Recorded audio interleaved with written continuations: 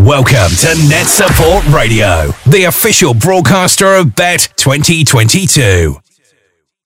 Listeners will no doubt be used to the lovely catch-up that I have with the fabulous Al Kingsley. He joins me again today for our final show of Bet. Only 3 days this year. I know, but after the first 2 days, and given how amazing they've been, I have to say energy levels are such that I'm sort of pleased it's only 3 days, but also I do miss the Saturday bit. I'm sure we will. But nonetheless, all very positive, I think, is the key messaging. Good. We're just not used to it, though, are we, really? I've not had any face-to-face events like this, and so it's been quite a revelation, but very enjoyable. And I have to say, I feel safe. I still feel safe. It's interesting, isn't it? I think everyone's very respectful in the way we engage with people, but I think, the overarching message absolutely is it's nice to see people that aren't in pixels and, or have frozen. Exactly. And luckily, for 2 days, I haven't had to remember to unmute either. So there you go, another win. You should do that. Well, a T-shirt that says I'm unmute. That's a good opportunity there. What have you got planned today for yourself? Well, I think after yesterday's activities, I might have to consider muting a little bit after our silent disco and other activities. Today's the last day for us. Obviously, we've had a huge amount of feedback in terms of our new solution, Classroom.cloud, which has been great. So we've got quite a few of our friends and potentially new friends from different mats coming to see us to look at the solution. And as I often share, I'm always keen about people trying and going away and using it in their own space first. So that's something that we're really promoting. I think very much today's a meet-up day for us. Got lots of different people coming to meet. I've got quite a few meetings going out and talking with other providers and talking about bigger picture, about digital vision and how we actually move that agenda forward. And not surprisingly, we're in a tech place, but actually the big levers that everyone recognises now finally are to move it forward. It's really about time, capacity, actually sharing the whys, the hows of what we're doing, and people understanding. And actually, it's not about trying to do too many things quickly. It's about doing a few things well, getting them embedded, measuring impact, and then moving on. And it's lovely that, it's something I know you and I share. Suddenly we've had this amplification of digital and the role it can play within education. And we're at this cusp now where are we going to actually embrace the good things, the things we've learned, take the opportunities and move it forward? Or are we going to slip back to a pre-pandemic position where EdTech's sort of on the agenda but never really a priority?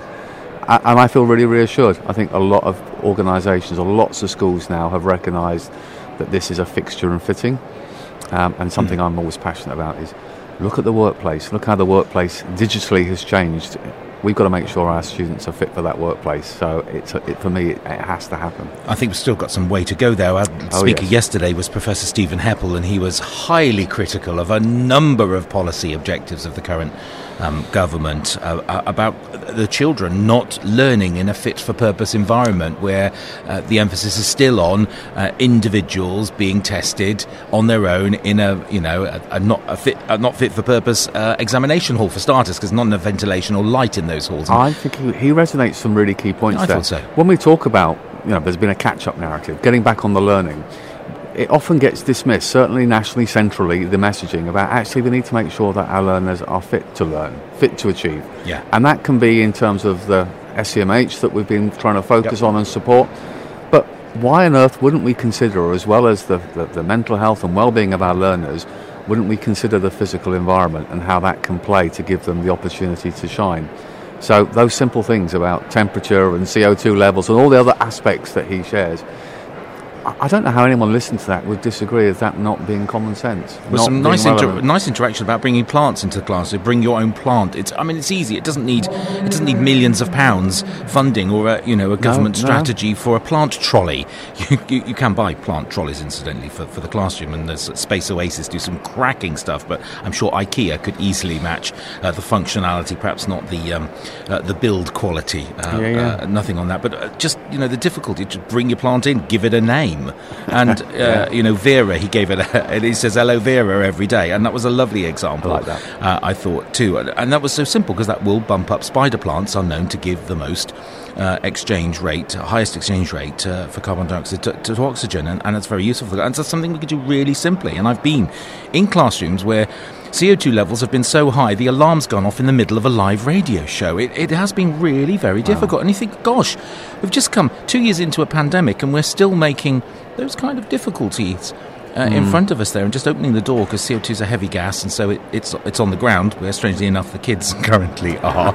And it kind of, you think, it's not rocket science here as well. So there are some simple things I think we can still learn, and we can just keep repeating those messages. Really, I think that was interesting, and that's really good. I have to confess, I peaked at cress growing out of eggshells in my school journey. Yeah, not a lot of CO2 exchange on that, but some great sandwich filling opportunities. Indeed. As well. I know, and cutting them off and watching it grow some hair, as it used to look like, coming out the top. I see the characters. No, never done. That's not something I'm very good at, I have to say, Al, at the moment, which is great. What's the most innovative thing you've seen around the show floor? It's a really, really interesting. I've actually have looked, and the things that have really resonated with me have been things that have focused around student digital skills, student well-being. I love some of the new tools, and I think innovation sometimes can be in accessibility and ease of use. So we saw at the BET Awards NatterHub winning an award. I think that's a great solution. They were here on the show yesterday. Self-reflective, looking at brilliant, but also giving the teachers opportunity to assess from their own perspective. Because let's be honest, we all have different strengths and different areas that we play to. So I really love that. I love lots of those kind of tools. There aren't that many, sadly, but I think it's that bit about get those bits right, and then we can build the fantastic skills that we've got and tools that are also available here. There's some great robotics kit here. There's always some good bits that I like. I met Marty, the robot, yesterday. Again, a really good tool. And the thing that I liked about that was, money's tight. STEM's important. We want to get boys and girls involved in STEM. Yep. Here's a device, low cost, that you can be using in Key Stage 1, but it can be built using different programming techniques all the way up into your secondary provision. So you get much more durability. Yep. I also had a wonderful session I went and viewed with Martin Bailey and the children from Lanchester, who have come down most years and often talk to you. And they were doing a presentation on coding skills across the curriculum. And not only were they fantastic in the way that they articulated it, but what I really love was they've woven coding skills and logical thinking and development into their primary curriculum. It's not really bolt-on, it's kind of part of it. But for me, why it resonates so much is there's a school in a challenging area. 3 miles away is the main Nissan plant in Sunderland, 6,000 jobs. Nice. That aspirationally is where many of the children grow to and their workplace is. And that region historically, and I do stress the historically, was coal mines and heavy manufacturing, which was very much a mindset of a male-dominated role. Indeed. So building that love of STEM and coding and those skills at an early age where boys and girls feel equally able and inspired to move forward, and it fits the skills for their future workplace, for me is really huge. It's showing a school that's really reflecting the journey of a child and their future opportunities. Excellent. I had a lovely interaction yesterday from Dr. Dave Wiley from Wolverhampton. He said that wanted to start asking all your guests, Russell, today what was their favourite school pudding. So you can be the first person that I asked that. Your favourite school pudding from your recollections? Tin peaches.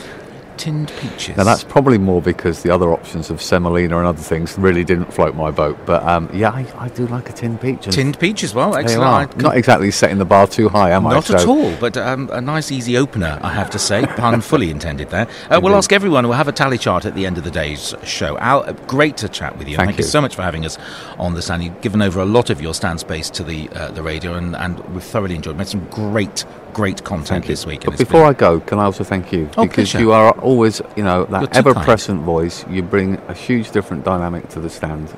Love having you here, so thank you once again. My pleasure indeed. Thanks a lot for having us. Al Kingsley, ladies and gentlemen. The sky's the limit with NetSupport's award-winning software solutions.